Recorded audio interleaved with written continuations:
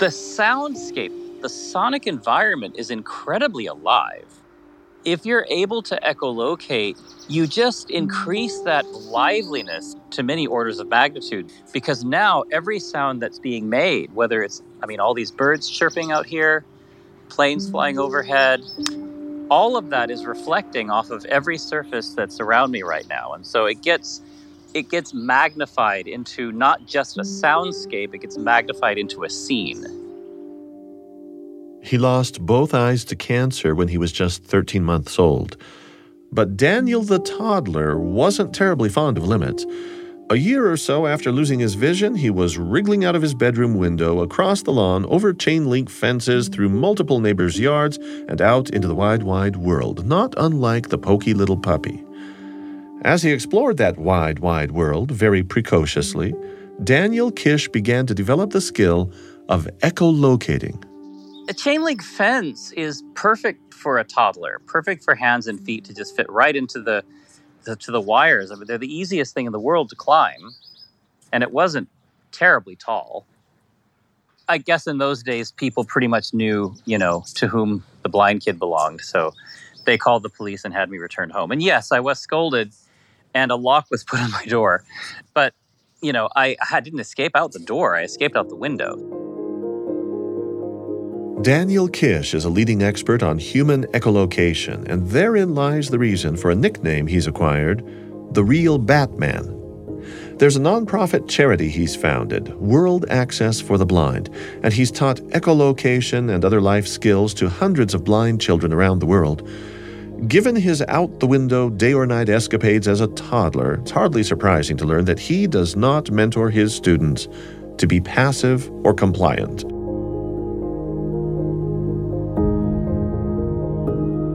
I'm Marcus Smith. In the next 2 episodes of Constant Wonder, we're going to be imagining Daniel Kish's perspective on the things around him.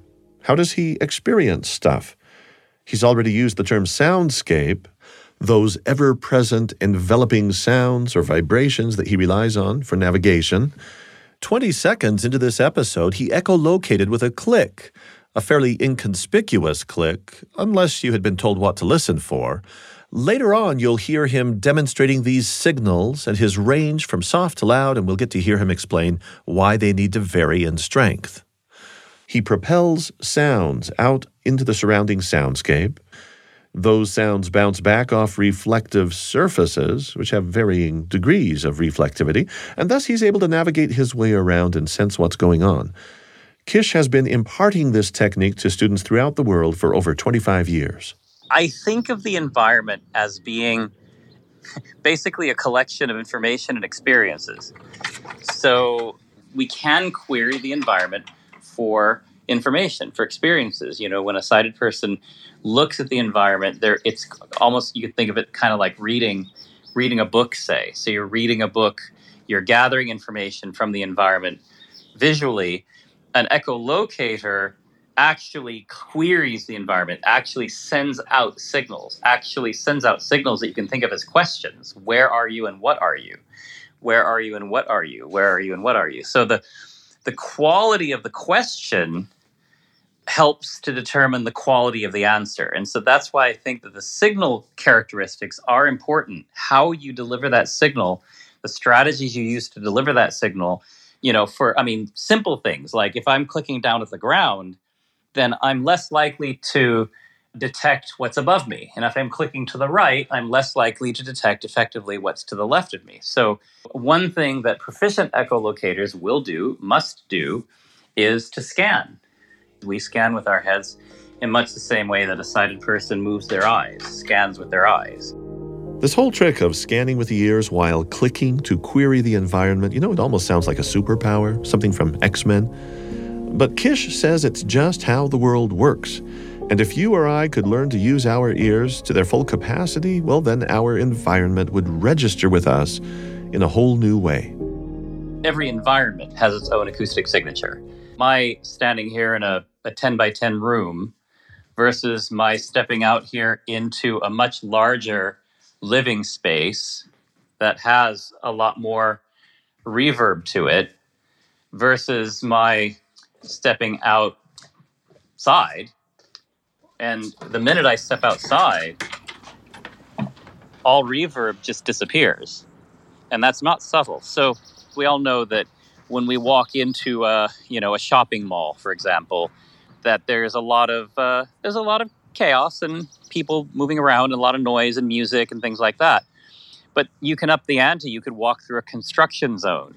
You could walk through a rock concert. You could walk through a busy bar. You could walk on the tarmac.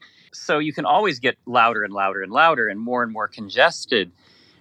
Echolocation kind of puts the continuity back into the acoustic environment. So a proficient echolocator is not only just hearing the sounds being made by others or the sounds being produced by events.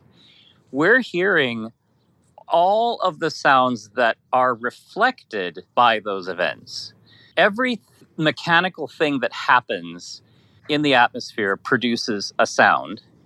And then every surface that exists in an environment reflects all of those sounds. So for an echolocator, you quickly reach a much greater intricacy, if you will, or a much greater succession of layers to the soundscape. And so how well those surfaces reflect sounds depend in part on the quality of the sounds and the quality of the environment that you're in. So that's one of the reasons why I advocate the use of producing your own signal. So in my case, it's a tongue click. It's fairly famous. And that click is a signal that my brain has tuned itself to, and it creates the exact quality that I need under my control to produce the best image I can produce regardless, well, to some degree, regardless of the environment, regardless of the ambiance around me. And there are a lot of strategies behind those signals. So if the ambiance around me is relatively quiet, then only a relatively low intensity or amplitude signal is necessary. Whereas if the environment is much louder, a much stronger signal is necessary. If the environment is moving quickly, in other words, you have a lot of moving parts, then a signal may need to be produced more frequently. Whereas if an environment is familiar to the user or an environment is relatively less complicated, then fewer utterances of the signal are needed. An echolocator forms mental pictures painted in sound. You know, so many of our verbal expressions are visual, even the simple notion of a mental picture. Well, Kish checks out the surfaces around him. He takes the sonic measure of what's out there, and apparently something takes shape in his mind. Is this technique of his own devising? Well, I had to ask him how much of this is new and how much of it is his own innovation. Most blind people will echolocate to a degree. What we've often heard in the past, what's so special about this? I used to echolocate, or I teach echolocation, or whatever, and which is one of the reasons we coined the term flash sonar, was to differentiate our brand, if you will, of echolocation from more traditional concepts of echolocation, which I would consider to be much more rudimentary. So most blind people who use echolocation, either consciously or unconsciously, are using it in a much more rudimentary way. So something that distinguishes a proficient echolocator from someone who's less proficient is basically just the amount of information you're able to get, the amount of detail you're able to get, at what distance you're able to get it. So a proficient echolocator is going to be able to resolve much more detail from a much greater distance, much more quickly, and with much less fatigue. I'm trying to get into the head of one of the foremost teachers and proponents of these techniques. It's in early childhood that he starts emitting sounds and clicks intuitively. They help him get around. Many other blind children have no doubt stumbled onto these tricks as well. It's not like Daniel Kish is a Gutenberg or an Edison presenting some entirely new gizmo to the world. But in a moment, you'll hear how he has expanded the repertoire to include something he calls flash sonar. It's about getting even more detail into that mental picture, more nuance, better resolution.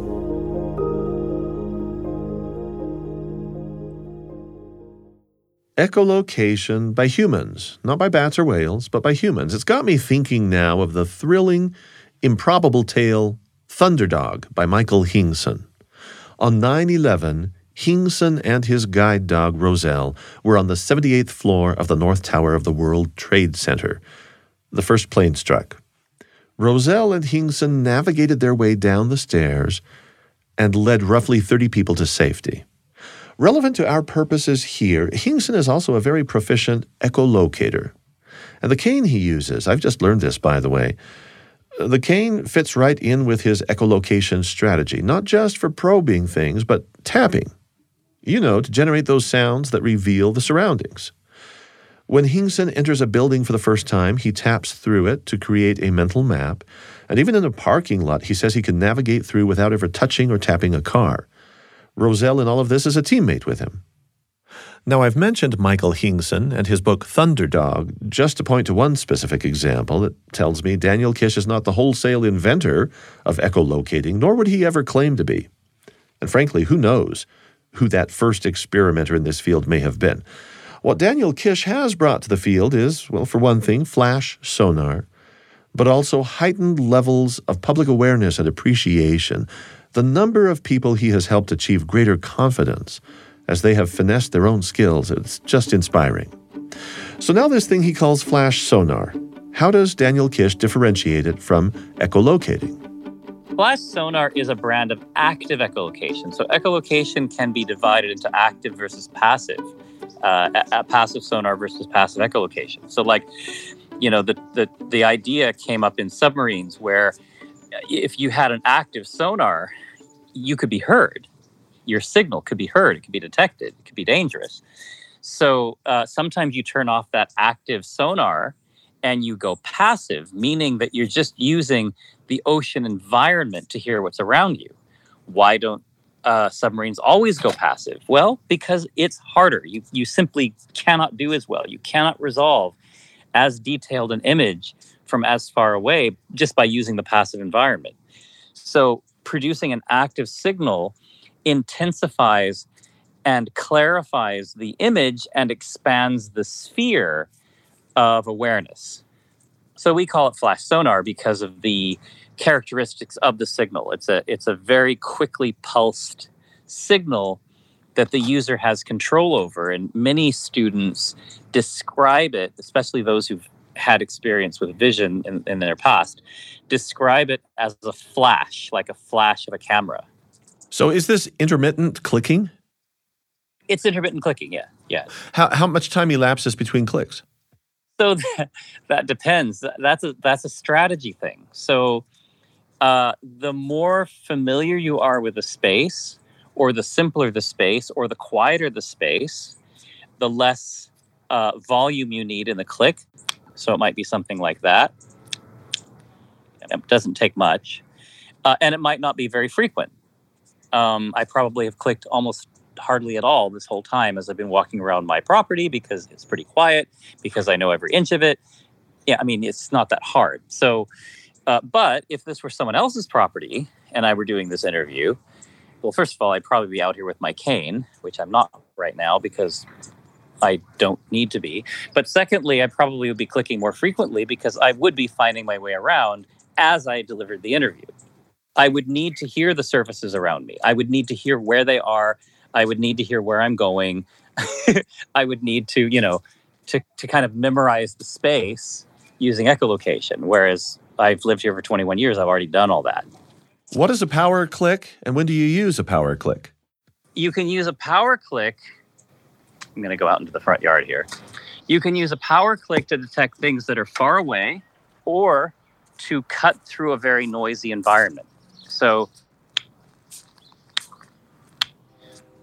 a click like that, I mean, we're talking quite possibly 100 decibels, maybe 110 decibels, can wipe out a microphone like this. So a condenser microphone is just going to swallow that up and compress it to almost nothing. But a click like that could travel, 50 meters in a direction to detect things that are far away. And I have students who have much better power clicks than mine, but it can also cut through noise. So if I'm in a noisy environment, like a noisy train station or maybe a construction zone or just a metropolitan area with a lot of traffic, I can extract an image from noisy circumstances just by clicking quite loudly. And because the environments are so loud, the volume or amplitude of the click doesn't necessarily draw attention to itself because you're in a loud situation anyway. So it's not the sort of thing that most people around you tend to register. Now, the generation of a click, is it always done with the mouth? It can be done by hand. It can be done with finger snaps. I don't finger snap as well as I click. And I'm rubbish snapping with my left hand, and I use my cane in my right. So some people use handheld clickers. So I think I have one here somewhere. Some people use, so it might look like these little castanets here. So you might put that on the handle of your cane, or if you're, a kid and you like to ride your bicycle, you might put this on the handlebar of your bicycle. This works nearly as well, and in some ways better than a tongue click. I have a lot of students, especially younger students or students who have hearing impairments, using these handheld clickers. You heard right. It's not just the sighted population that enjoys riding bicycles, but we'll get to that a little bit later. While speaking with Kish, I found myself listening, which is what I do for a job actually, but listening far more attentively than I typically do. He must have had a high-quality microphone on his end because, as maybe you've already detected, he's been in and out of his house. And relying on the soundscape alone, I pretty much could tell whether he was in or out. I hope you caught this too. It's not just birds tweeting away when he moves outside. And I'm not talking about stereophonic sound either that separates what's on the left from what's on the right. I'm talking about the array of different textures and the hard or soft reflections that I've been able to hear. All of this reveals spaces that can be differentiated. Now, you might think that somebody who lives by differentiating sound textures would feel adrift when caught in perfect silence. You know how sighted people most often find total darkness, unsettling. Kish has a relationship with silence that's possibly going to surprise you. Have you ever stepped into an echoless room? Not just a quiet room, but an actual anechoic chamber. Sometimes a science museum will have one of these, equipped with surfaces. They're intended to absorb, to suck up sound without letting it bounce back. Well, I say intended because when your echolocation is as keen as Kish's, you're never completely fooled. I find anechoic chambers to be extraordinarily relaxing, and I wish I had one of my own to sleep in. Some people ask, what is my favorite sound? And I like to say that it's silence, because I'm processing multiple layers of and nuances of sound every day, all the time. And I dare say I don't miss much. So all of that gets processed, and then I have to decompress from time to time from all of that. I've been in a couple of anechoic chambers, and what I would say, generally speaking, is that to me, now I'm a relatively proficient echolocator, so it's a little hard. My skills are relatively robust. And one of the things that differentiates someone who's highly proficient from someone who's less proficient or less experienced is the robustness of the skill. How difficult is it to hoodwink or subvert the integrity of the skill? When I click in an anechoic chamber, it doesn't sound wallless. I can hear surfaces. I can hear foam. I mean, obviously, the point of an anechoic chamber is to make any surfaces in the room stand out. So if there's furniture in the room and such, that stands out in a much more pronounced way. But if you remove all surfaces, then what it kind of sounds like is I'm surrounded by a wire fence in an endless field, is kind of what it sounds like. So there is an impression of surrounding walls. The foam is detectable. Bats are not going to run into these foam baffles, and neither would I.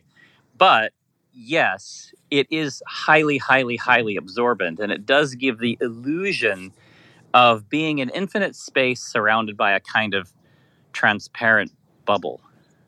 I mean, I can hear the foam.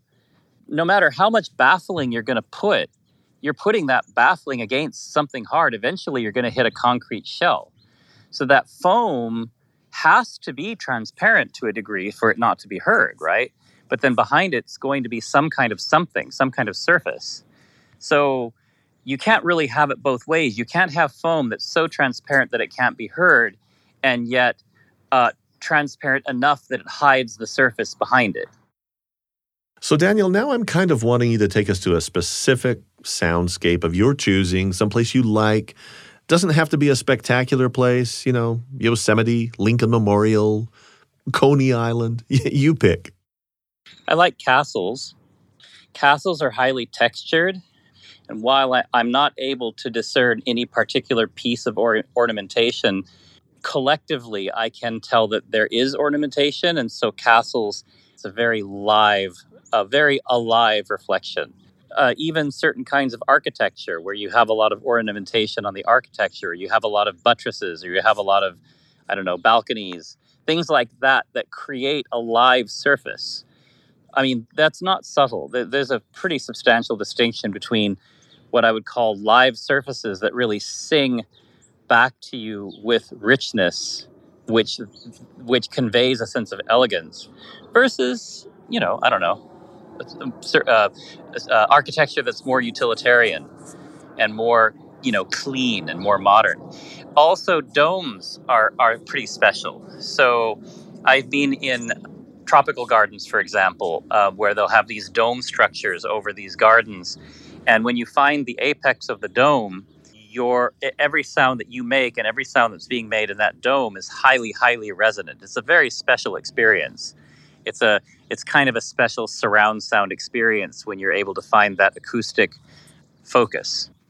If you're able to echolocate, you just increase that order of liveliness to many orders of magnitude, because now every sound that's being made, whether it's all these birds chirping out here, planes flying overhead, all of that is reflecting off of every surface that's around me right now. And so it gets magnified into not just a soundscape, it gets magnified into a scene. Well, maybe I should invite you now to magnify a scene for us, a specific castle, maybe, a couple of examples that you remember, something along the lines of favorite soundscapes from your memory of visiting castles. There was a castle in Chemnitz. There's also a school for the blind there that's over 100 years old that has very ornate architecture. And what I remember of it is that when I was in the courtyard and I clicked, I got this whole cascade, this whole kind of domino effect of echo response. And what that suggests is that there's layer upon layer upon layer of ornamentation that moves along the surface of the castle. It does create an image. It doesn't create the kind of image that I could exactly sculpt. I've done the demonstration where I walk into a scene that I'm not familiar with and I sketch that scene. I can sketch that scene, but I'm able to sketch, elements of a scene in terms of navigating through them. I can't really look up at a castle and start sketching the ornamentation or architecture of the castle. But certainly as I move through the castle and through the environment or around the castle, there's one in France, and I do not remember the name of the chateau, but those who know chateaus would know this one. It's the one that's surrounded by water. A lot of them are surrounded by water, but this one had water running through the castle. So you could actually canoe through the castle using the waterways. And I was hoping one day, I never did this, but I was hoping to actually do a workshop with blind people from around France and all get into these canoes and learn to echolocate our way around the castle and through the buttresses while rowing these boats, basically using it to navigate the boats. The Château de Chenonceau spans the River Cher. It has several stonework arches. You may have seen this. It's in France's famous Loire Valley. I've only seen photos, but gorgeous photos of this beloved tourist spot. And yet those photos afford me nothing in the way of a soundscape. Virtual tours on YouTube, they sometimes are underscored with lush romantic music that obliterates whatever sounds were there naturally. Maybe somebody has recorded the actual lapping of water, the narrowing of the sound picture when you're seated in a canoe and floating underneath that watery arcade. Eventually, some YouTuber will post those pure, unadulterated canoe sounds without any string quartet backup. But for now, enjoy this generic sample of lapping water sounds.